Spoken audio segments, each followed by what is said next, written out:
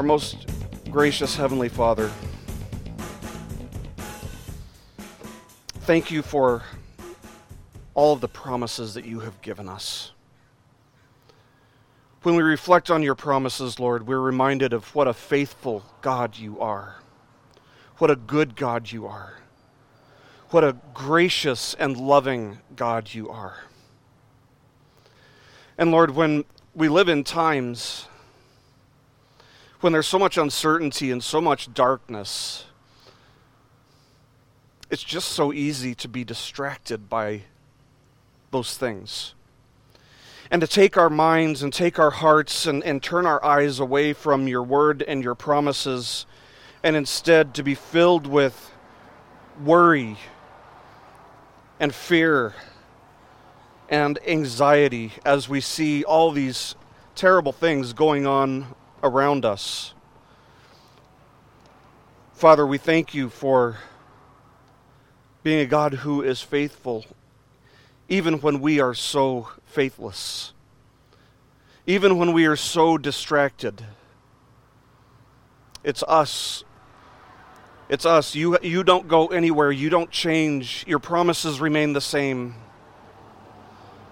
So we pray, Lord, that as we gather today, that you would turn our hearts and our minds, turn the eyes of our hearts unto you and your promises, that we may find hope, that we may find comfort, that we may find peace in the midst of so much social turmoil. Father, today we pray for this virus that has spread around the world, and we recognize that it is a real threat to people. We ask, Lord, that you would relieve us of this disease. We do pray for respite from it, that the places that have forbidden your churches from meeting because of this disease may once again allow those churches to meet, to gather, to worship, to sing. Oh, Father, we lift up those churches, particularly in California, where they have been forbidden indefinitely from gathering indoors. In such a hot state, especially Southern California, Lord, the idea of meeting outside is almost unthinkable. And so we pray for those churches. We pray for them to either have the courage to defy, or that they would have a way of gathering outdoors.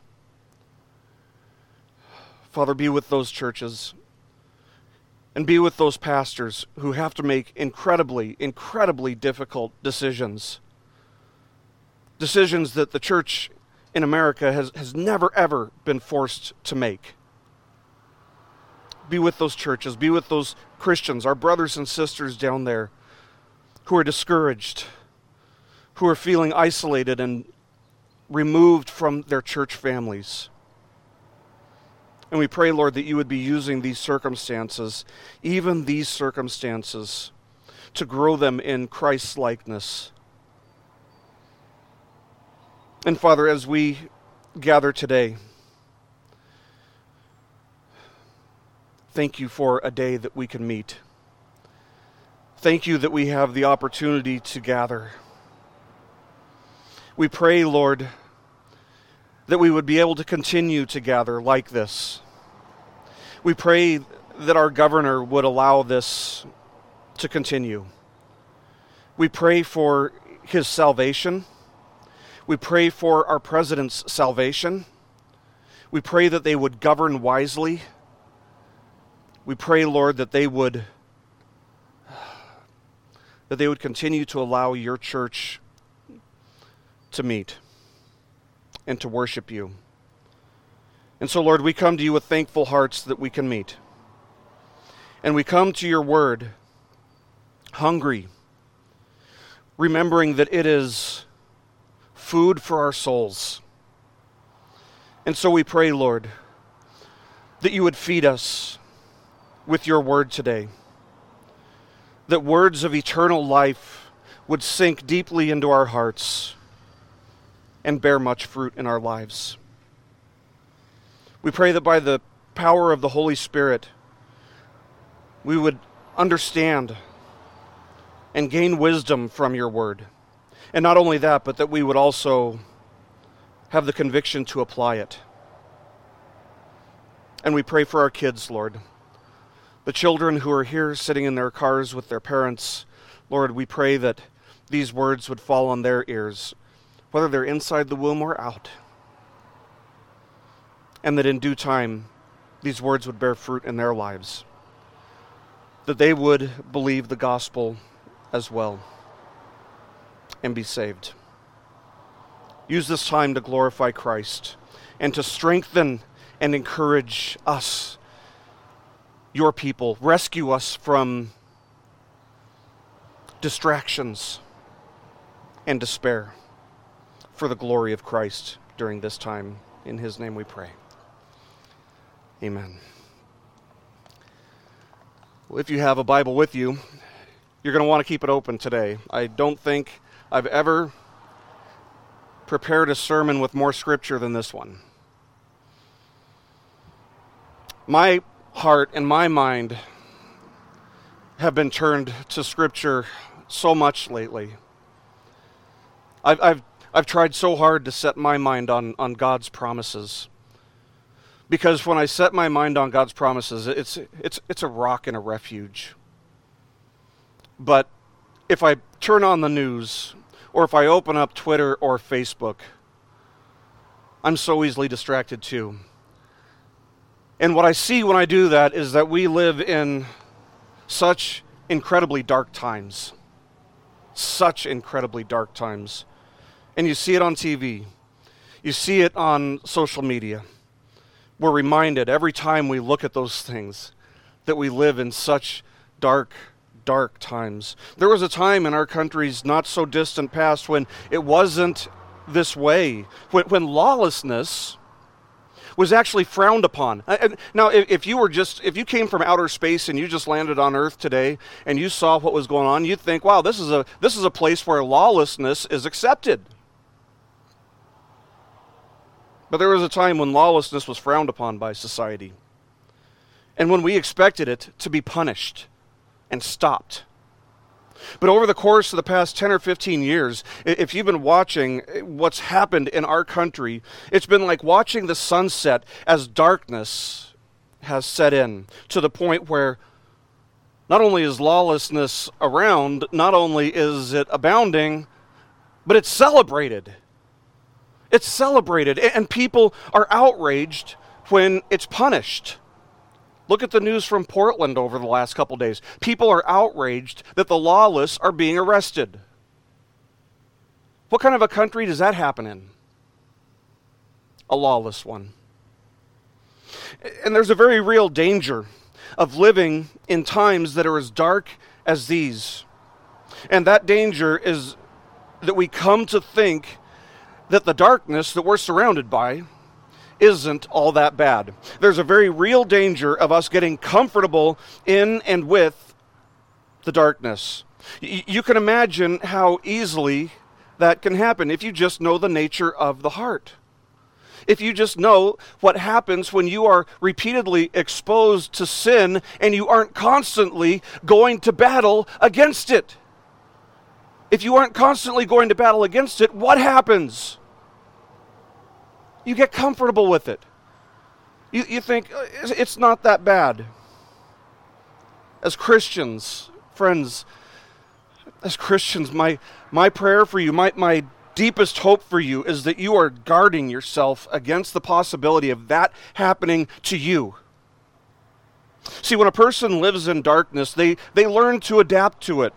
Think about it physically. Physically speaking, people can acquire the ability to actually see very well, even in the darkness. Now, we aren't nocturnal by nature, but we are so wonderfully and carefully and intricately and amazingly designed.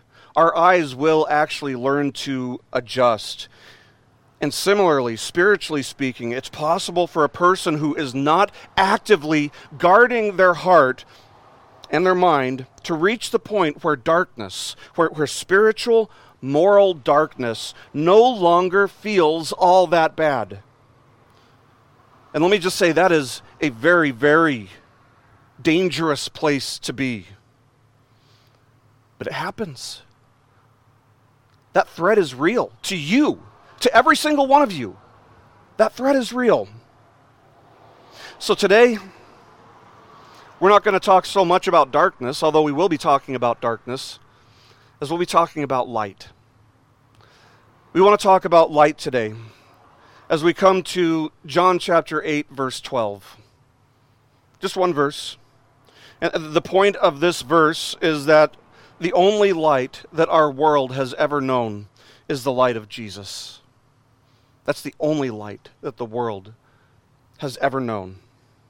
Now, of course, humanity has gone through seasons of, spiritual moral darkness, and then coming back into light, and then going back into spiritual moral darkness. I mean, if you think about what we see in Genesis, mankind and all of creation were instantly plunged into darkness when Adam sinned against God. God created everything good, perfect. But that very quickly changed immediately after Adam and Eve disobeyed God. And it becomes evident how deep, how dark this darkness is. Only one chapter after the fall. In chapter 4, when Adam's son Cain murders Abel, his brother. And later in that chapter, we see that humanity is so cold and so calloused about sin, that darkness is so real, that there's a man named Lamech who is credited with singing the first song of the Bible, the first song ever recorded in Scripture. And what is that first song all about? It's about murder. It's Lamech bragging in his song about how he murdered a man who wounded him, and he murdered a boy who struck him.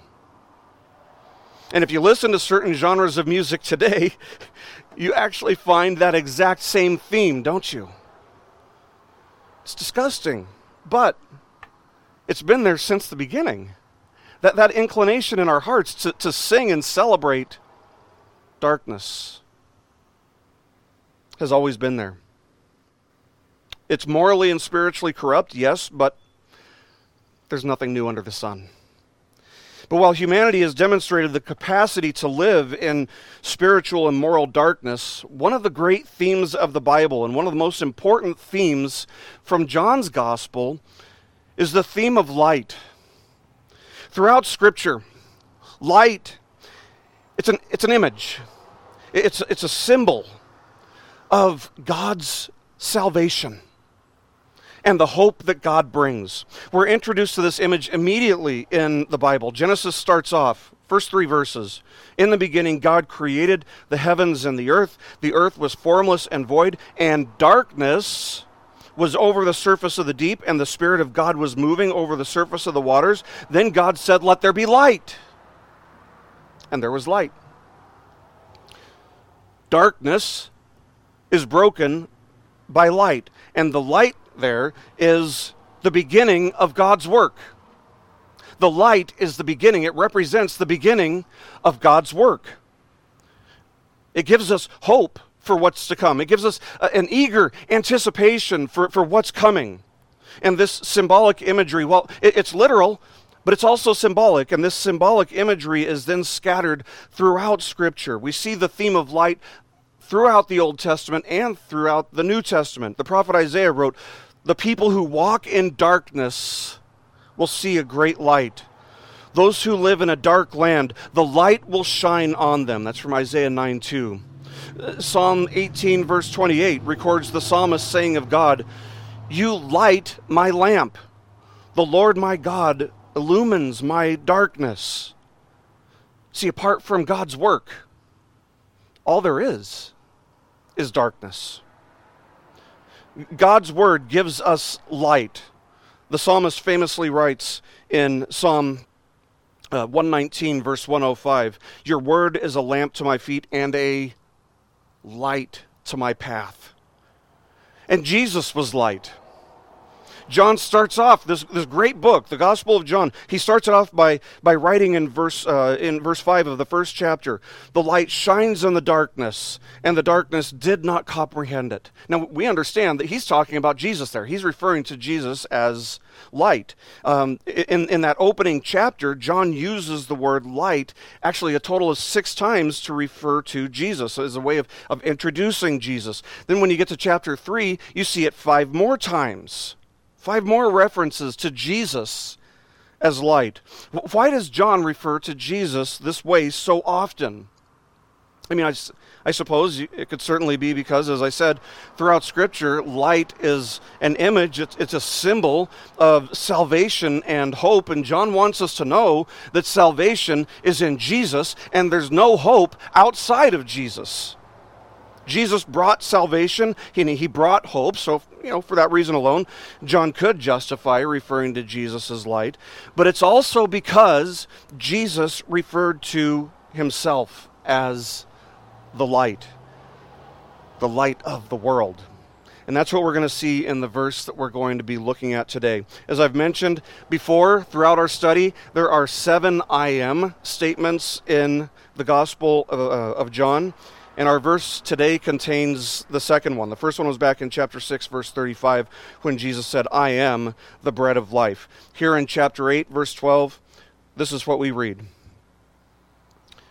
It says, "Then Jesus again spoke to them, saying, I am the light of the world. He who follows me will not walk in the darkness, but will have the light of life." Now, as we're looking at this text contextually, looking at the context of it, it comes immediately after this first passage in chapter 8, which, as we saw last week, probably doesn't belong in Scripture. Maybe it does. Probably doesn't, either way. If it does not belong in Scripture, then it's not too surprising that this verse that we come to today is placed exactly where, or the passage we looked at last week, that it was placed exactly where it is, because the passage in question last week told us about the Pharisees trying to hatch this dark, this evil, sinister plot to frame Jesus by bringing an adulterous woman before him. Whoever added the story of the adulterous woman later on probably thought that it would be good to precede this statement in verse 12 that was made by Jesus with a devious act. To show us that Jesus is the light of the world, but to set the context with a story that really shows us the darkness of the human heart as revealed in the actions of the Pharisees. But we also see that same darkness. We also see the sinister nature of the Pharisees, who are kind of a picture of the unregenerate human heart. They're a picture of the world. We see the same evil, darkness at the end of chapter 7 as one of the Pharisees' own, none other than Nicodemus, rebuked the other Pharisees for failing to follow due process. And the response of the Pharisees upon being rebuked by Nicodemus was to accuse Nicodemus of showing partiality toward Jesus. Either way, whether the story of the adulterous woman belongs in there or not, if that's what precedes this verse, or if the passage with the Pharisees getting mad at Nicodemus, if that's what precedes this verse. Either way, the darkness of the hearts of the Pharisees, who exemplify the unregenerate man who would attempt to replace God's rules with their own rules, is contrasted with Jesus, declaring that he is the light of the world. Now, in order for us to understand the nature of light, the beauty of light, it's beautiful. Light is beautiful. We must understand the nature, or you might even say the terrifying reality of darkness. Because darkness was the condition of the world when Jesus stepped down into it. And apart from Jesus and the light that he gives, the world even today is still in darkness. Now you might be asking, what does that even mean? What does it mean to say that the world is in darkness? Well, biblically, it refers to 4 things. 4 things. Number one, it refers to foolishness. Number two, it refers to evil or unrighteousness. Number three, it refers to misery. And number four, it refers to wrath. Foolishness, evil, misery, and the wrath of God. Psalm 14 famously begins by stating, "The fool has said in his heart, there is no God." And one of the things that we must see there is that it's in the heart of the fool that he says that, not in the mind, not even necessarily from the tongue. It's from the heart. And that's because the heart, biblically, the heart is what determines a person's actions. So when the psalmist says, "The fool has said in his heart, there is no God," he's referring to people who know, everybody knows, that God exists, but they live as if he doesn't, which is foolishness. But this is humanity's natural condition. As Paul explains in Romans chapter 1, verse 21, "Even though they knew God, they did not honor him as God or give thanks, but they became futile in their speculations, and their foolish heart was darkened."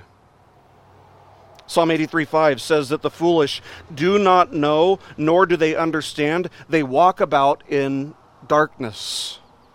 The prophet Micah warned the Israelites of a time to come when God would stop sending prophets to call them to repentance, writing in Micah chapter 3, verse 6, "Therefore it will be night for you, without vision, and darkness for you, without divination. The sun will go down on the prophets, and the day will become dark over them." The first thing we mean, therefore, when we say that the world is lost in darkness, is that it is foolish. It is foolish, not to be confused with stupid. Two different concepts. It's foolish. That means intentionally ignorant. Intentionally ignorant when it comes to spiritual matters. Choosing folly, choosing superstition, choosing human wisdom over God's wisdom and over God-honoring religion. This is the condition in any place and in any time when the light of Jesus is not shining or has not shined in a place. This foolishness is exactly what governors desire when they forbid that God's people meet. Let me say that again. That is, this foolishness is exactly what governors desire and demonstrate anytime they forbid that God's people meet. It's foolishness. It's complete foolishness. It's ignorance, intentional, willful ignorance. This foolishness, though, is exactly what the world strives for in movies, in TV shows, or even in schools. When they teach our children, whose minds are so vulnerable, that Christianity is outdated, or that we're the product of naturalistic evolution rather than being created by God, or that boys can be girls and girls can be boys, or maybe they're somewhere in between. It all depends on how a person feels on any given day. That is foolishness. Willful, deliberate foolishness. It certainly isn't science. That's not science at all. But it's all driven by a superstitious, God-hating foolishness. And this is a very real darkness, and that's saying it as graciously as I know how to say it. Now, you might ask, who would want to do that? Who would want to impose darkness over our society by doing those things? By prohibiting people from, God's people from worshiping? But what kind of a person would teach our children such foolish things? And that brings us to the second characteristic of darkness. It is characterized by evil. It's characterized by wickedness, by evil. Proverbs tells us that God preserves the way of his godly ones, but then it goes on a few verses later to warn us of, quote, those who leave the paths of uprightness to walk in the ways of darkness. So there's a contrast there between the ways of uprightness and darkness. If you leave the path of uprightness, you will walk in darkness. You will walk in evil ways, ways that are referred to as ways of darkness. Evil is part of the nature of darkness, biblically speaking. Proverbs 4:19 says, "The way of the wicked is like darkness." And of course, when you get to the New Testament, Paul writes in his letter to the Ephesians, and this is a good reminder for us, by the way, in our day and age. He writes, "For our struggle is not against flesh and blood, but against the rulers, against the powers, against the world forces of this darkness, against the spiritual forces of wickedness in the heavenly places." See how those two things parallel? Darkness and wickedness. And of course, as we've already seen in our study of John, we saw what Jesus said back in John chapter 3, verses 19 and 20. He said, "This is the judgment, that the light has come into the world, and men loved the darkness rather than the light, for their deeds were" what? Evil. Their deeds were evil. "For everyone who does evil hates the light, and does not come to the light for fear that his deeds will be exposed." Here's the reality, friends. If you want a world without Jesus, you want a world that is filled with evil. If you want a society where the light of the gospel is not allowed to shine, you want a society where wickedness and lawlessness and evil prevail. And isn't that exactly what we've seen? That is exactly what we have seen in the world, in our country, over the course of the past couple months. Let me repeat what I said a few weeks ago. Do you think that this age of rioting and looting and lawlessness came out of nowhere? Do you think that it's just a coincidence that it happened immediately after a 3-month period in which churches were forbidden from meeting? It's not a coincidence. It's directly connected. It's directly correlated.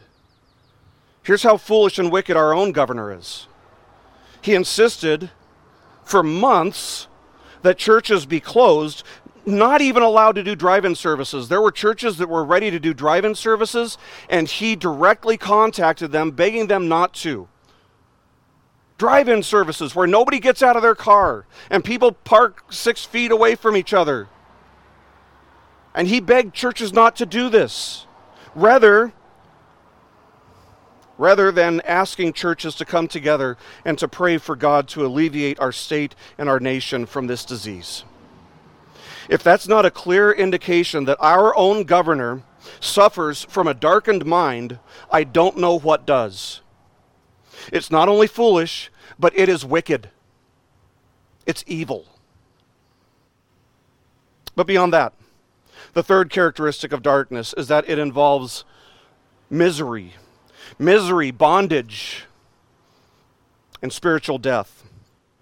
The psalmist mourns and laments in Psalm 143, verse 3, writing that the enemy, quote, "has made me dwell in dark places like those who have long been dead."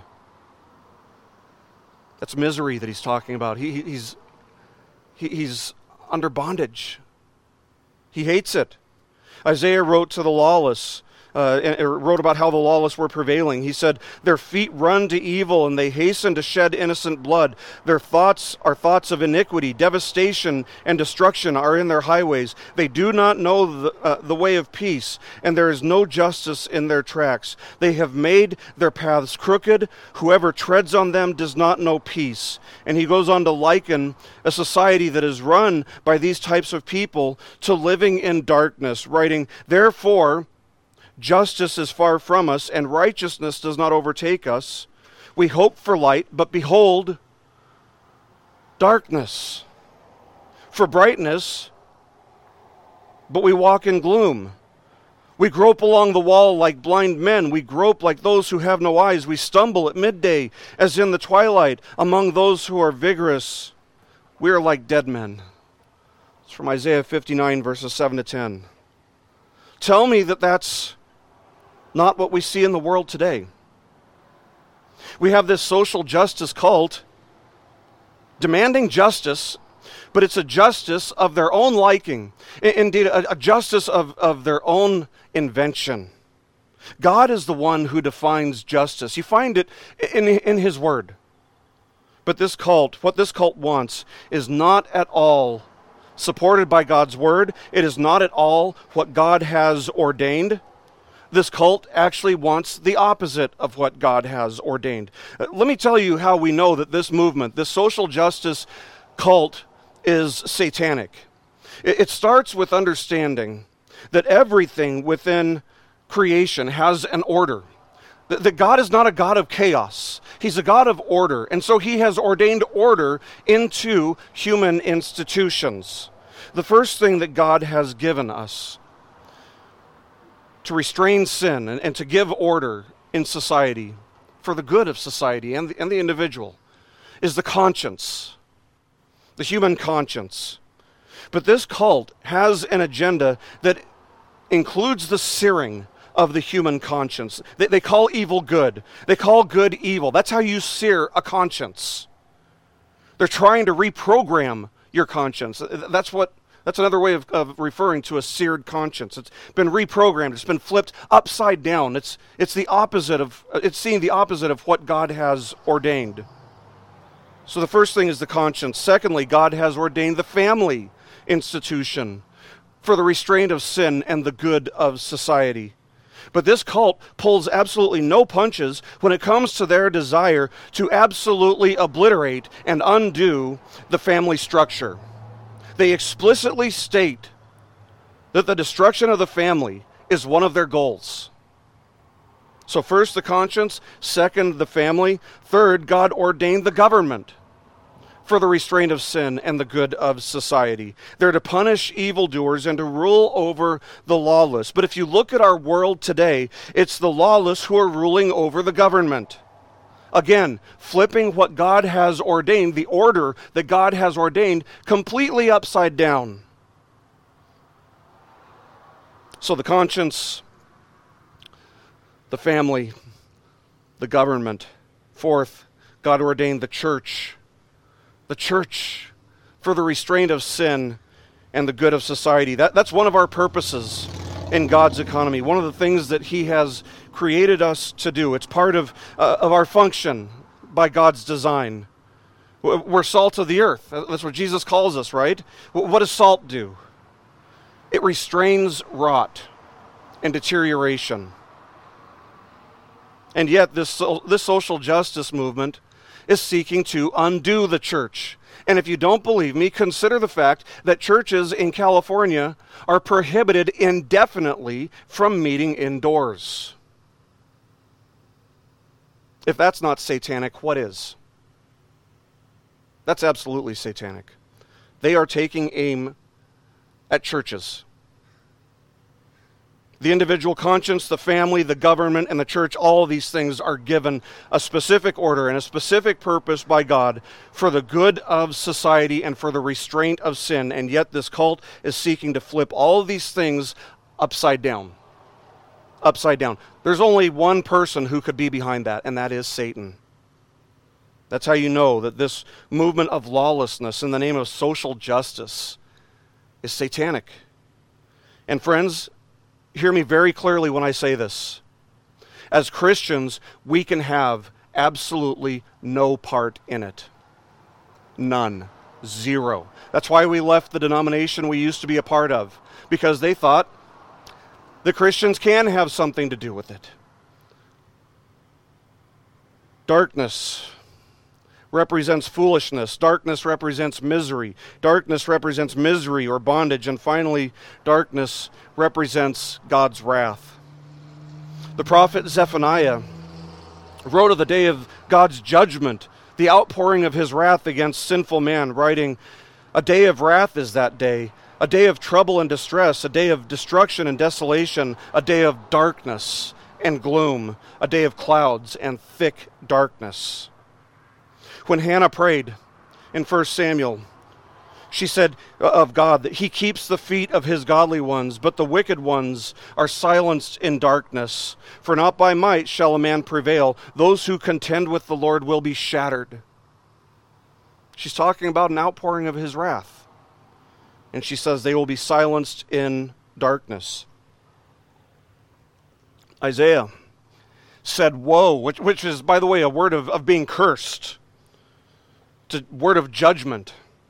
Woe to those who call evil good and good evil, who substitute darkness for light and light for darkness. That's from Isaiah 5:20. Amos 5:20 says, will not the day of the Lord be darkness instead of light, even gloom with no brightness in it? And of course, Jesus also talked about the coming day of God's wrath, the day of judgment, the day when the wicked are cast into hell, in which they will suffer eternal conscious torment. He referred to it as the outer darkness and said, in that place there will be weeping and gnashing of teeth. Matthew 22:13. And friends, this is all the condition of the world. It's dark. It's filled with foolishness. It's filled with wickedness. It's filled with misery. And it is under God's wrath. That's the world we live in. But it's also the condition of the world that Jesus came into and came as light.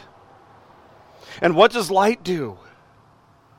Light casts out darkness. It drives darkness away.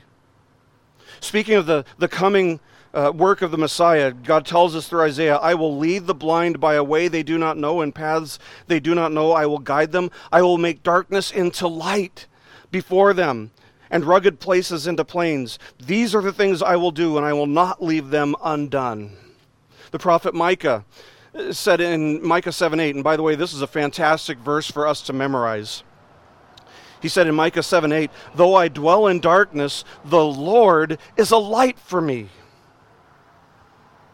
As Paul makes his defense before King Agrippa in Acts 26:18, he says that God sent him to the Gentiles, quote, to open their eyes so that they may turn from darkness to light and from the dominion of Satan to God, that they may receive forgiveness of sins and an inheritance among those who have been sanctified by faith in me.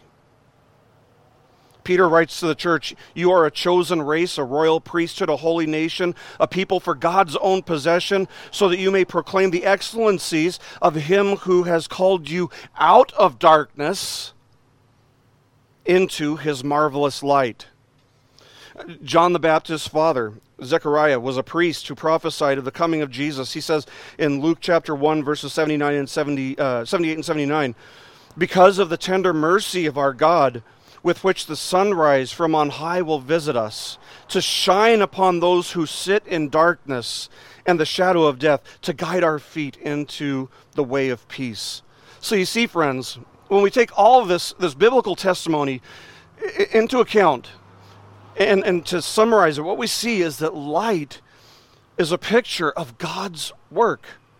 It's a symbol of the salvation and the hope that he brings. When Jesus says here in John 8:12, I am the light of the world, he meant that he had come to free us from the darkness, to free us from foolishness, to free us from wickedness and bondage and spiritual death. To a world that is so foolish, Jesus reveals truth. To a world that is so wicked, so evil, Jesus reveals the very righteousness of God. To a world in bondage and misery, Jesus offers peace and joy. To a world which sits under God's wrath, Jesus offers grace, forgiveness, and redemption. In a dark, spiritually dead world, Jesus' words here in John 8:12 are a picture of Jesus shining brightly in the darkness. He is the only true light that the world has ever seen, and the only true light that the world has ever or will ever know. We have to see Jesus' words here, by the way, as an explicit claim to be God Almighty himself. The Greek words that Jesus speaks here in reference to himself point back to Exodus chapter 3, verse 14, when God revealed his name to Moses from the burning bush, saying, thus shall you say to the sons of Israel, I am, has sent me to you. Now the foolish will say, I can't find a single place in Scripture where Jesus claims to be God. But the people of Jesus' time didn't miss what he was saying. They would go on to accuse him of blasphemy, of claiming to be God. He says, I am the light. He didn't say that he was a light. No, he's saying that he is the light. Only one. Only one. Now, as we remember the context into which this is spoken, it's the final day of the Feast of Booths in Jerusalem, which was a day of singing, a day of instruction and worship. And one of the great events that took place, one of the ceremonies that took place at the Feast of Booths was the Festival of Lights. There would be 4 very large candelabras, each of which contained 4 golden bowls filled with oil, and those bowls filled with oil were lit in the court of the temple. So you got 4 candelabras, each with 4 bowls of oil, which gives you 16 enormous lights illuminating the entire courtyard and temple. And at the conclusion of the feast, the lights would be extinguished.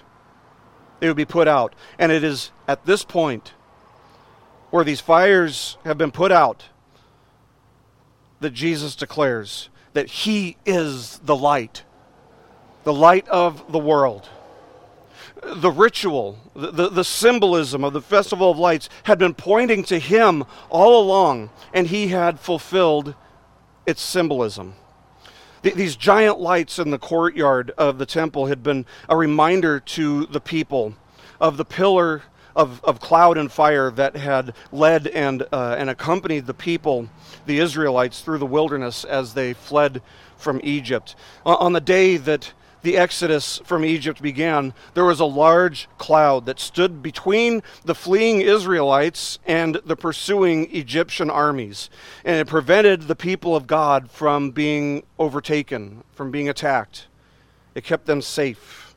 It kept them from harm. Exodus chapter 13, verses 21 and 22 says, "The Lord was going before them," the Israelites, "in a pillar of cloud by day to lead them on the way, and in a pillar of fire by night to give them light, that they might travel by day and by night. He did not take the pillar of cloud by day, nor the pillar of fire by night from before the people." So what we see here in John is actually the final allusion in a series of allusions to the imagery that we find in Exodus. In the Exodus. In chapter 6, Jesus presented himself as the bread of life, come down from heaven. In other words, the true manna, right? In chapter 7, Jesus alluded to the water that God had miraculously provided for the Israelites in the wilderness, in the rock that Moses struck, when Jesus said, "If anyone is thirsty, let him come to me and drink." And here in chapter 8, Jesus alludes to the fire that led the Israelites through the wilderness in the midst of the darkness. Now, what was the significance? What was so significant or so special about this pillar of cloud and fire? What did it represent to them and to us? I'd say the most important thing that it probably represented was God's presence with his people. It represented God's presence with his people in an age when having light in the darkness was impossible for as many people as they had. They had roughly 2 million people, remember. That was far beyond the capacity of mankind back then, to have something that would light the way in the darkness. It's a lot of light for a lot of people. But what a mighty God. Now let's apply that significance to Jesus. Just as the pillar of cloud and fire represented God's presence with the Israelites, Jesus as the light of the world, Jesus is Emmanuel, God with us. And let us never forget Jesus' promise that he would be with us always. Not sometimes, not once in a while when things are easy and pleasant. He would be with us always, even to the end of the age. What about today? He's with us today, yes. He's with his people even today. In Micah's words, "Though I dwell in darkness, the Lord is a light for me." Another significant benefit of the pillar of cloud and fire was that it was a means of protection for the Israelites. The wilderness through which the Israelites wandered would have taken every life. every one of those 2 million, roughly, lives in a heartbeat. If the Egyptians didn't, it was going to be the climate in that place. The daytime temperatures in that region can get up to 140 or 150 degrees. No person can withstand that kind of heat for more than a few minutes. And at night, the temperatures fall from 140 or 150 degrees down to below freezing. There's no other region on earth that I'm aware of that has such drastic, such incredible temperature fluctuations. But the pillar of cloud sheltered the Israelites from the heat of the sun in the daytime, and at night it warmed them, protecting them from the freezing temperatures. Without the pillar of cloud and fire, the people of God, the Israelites, would have surely died. And let us also see that Jesus is also both a protector and a provider for all who come to him in faith. He holds us in his hand, and nothing can happen to us that he does not ordain. Nothing. And finally, the pillar of cloud and fire is what guided the Israelites. If they were to have thought that they had a better way to get to the promised land, if they would have departed from the safety of the cloud and the fire, they would have been lost and they would have died. They were in a region that they had never been in before, that they were totally unfamiliar with. How would they have known where to go? They followed the cloud. That's how they knew. That's how they got to their destination. They followed the cloud. When the cloud moved, they moved. When the cloud settled, they settled. We read in Numbers chapter 9, verse 17, whenever the cloud was lifted from over the tent, afterward the sons of Israel would then set out. And in the place where the cloud settled down, there the sons of Israel would camp. So by claiming to be the light of the world, Jesus was not just claiming to be God. He is claiming to be God, but he's also claiming to provide all of these same benefits to anyone and to everyone who follows him in true faith. Jesus is of no benefit to the person who does not follow him, just as the cloud in the wilderness would have provided no benefit to any Israelite who didn't follow the cloud and the fire. We therefore must follow Jesus in the same way that the Israelites followed the cloud of fire. We trust him more than we trust our own understanding, just as the Israelites had to follow the cloud and would die if they instead trusted in their own understanding. Jesus will grant us wisdom and relieve us of our human foolishness through the reading and the studying of his word. Jesus' word will direct us. God's word, the scriptures, will direct us away from evil. His promises, when we dwell on them, when we think on them, when we set our hearts and our minds on them, they alleviate the misery and the suffering that we experience in this dark world, replacing that misery and that bondage with freedom and joy and anticipation for what God is still going to do. And Jesus himself has removed God's wrath from us. Indeed, he bore God's wrath in our place, bearing our sin and bearing our shame. And just as the cloud of fire led Israel through the wilderness into the promised land, Jesus too will see us through this dark, wicked, miserable world and into the glory of his eternal presence in heaven, where the book of Revelation tells us in Revelation 22 verses 3-5, there will no longer be any curse, and the throne of God and of the Lamb will be in it, and his bondservants will serve him. They will see his face, and his name will be on their foreheads, and there will no longer be any night. And there will no longer be any night, and they will not have need of the light of a lamp, nor the light of the sun, because the Lord God will illumine them, and they will reign forever and ever. Set your minds today on that promise. Set your heart on that promise, because this is where Jesus is leading his people. If you truly follow Jesus, this is the destination for which every one of you is bound. What can scare us in the darkness when we know that this is where we're going? Nothing. Nothing. The question is then, if that's where Jesus is going, if that's where Jesus is leading his people, are you following Jesus? Are you willing to move when he moves? Have you set your complete confidence on where he's going and what he's done on behalf of all who believe in him? Do you believe that you will surely perish in the darkness without him? If you do, then you don't need the false light that this world offers. You don't need the false, shiny things of this world to give you hope.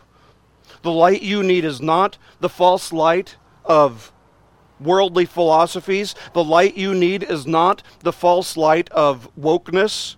The light you need is not the false light of a self-help book or a self-help seminar. No, the light you need is the light of the world. The Lord Jesus, the one and only true light that the world has ever seen or ever known. I urge you, friends, not to be fooled by all of these false lights in the world. Remember what Paul said. What fellowship has light with darkness?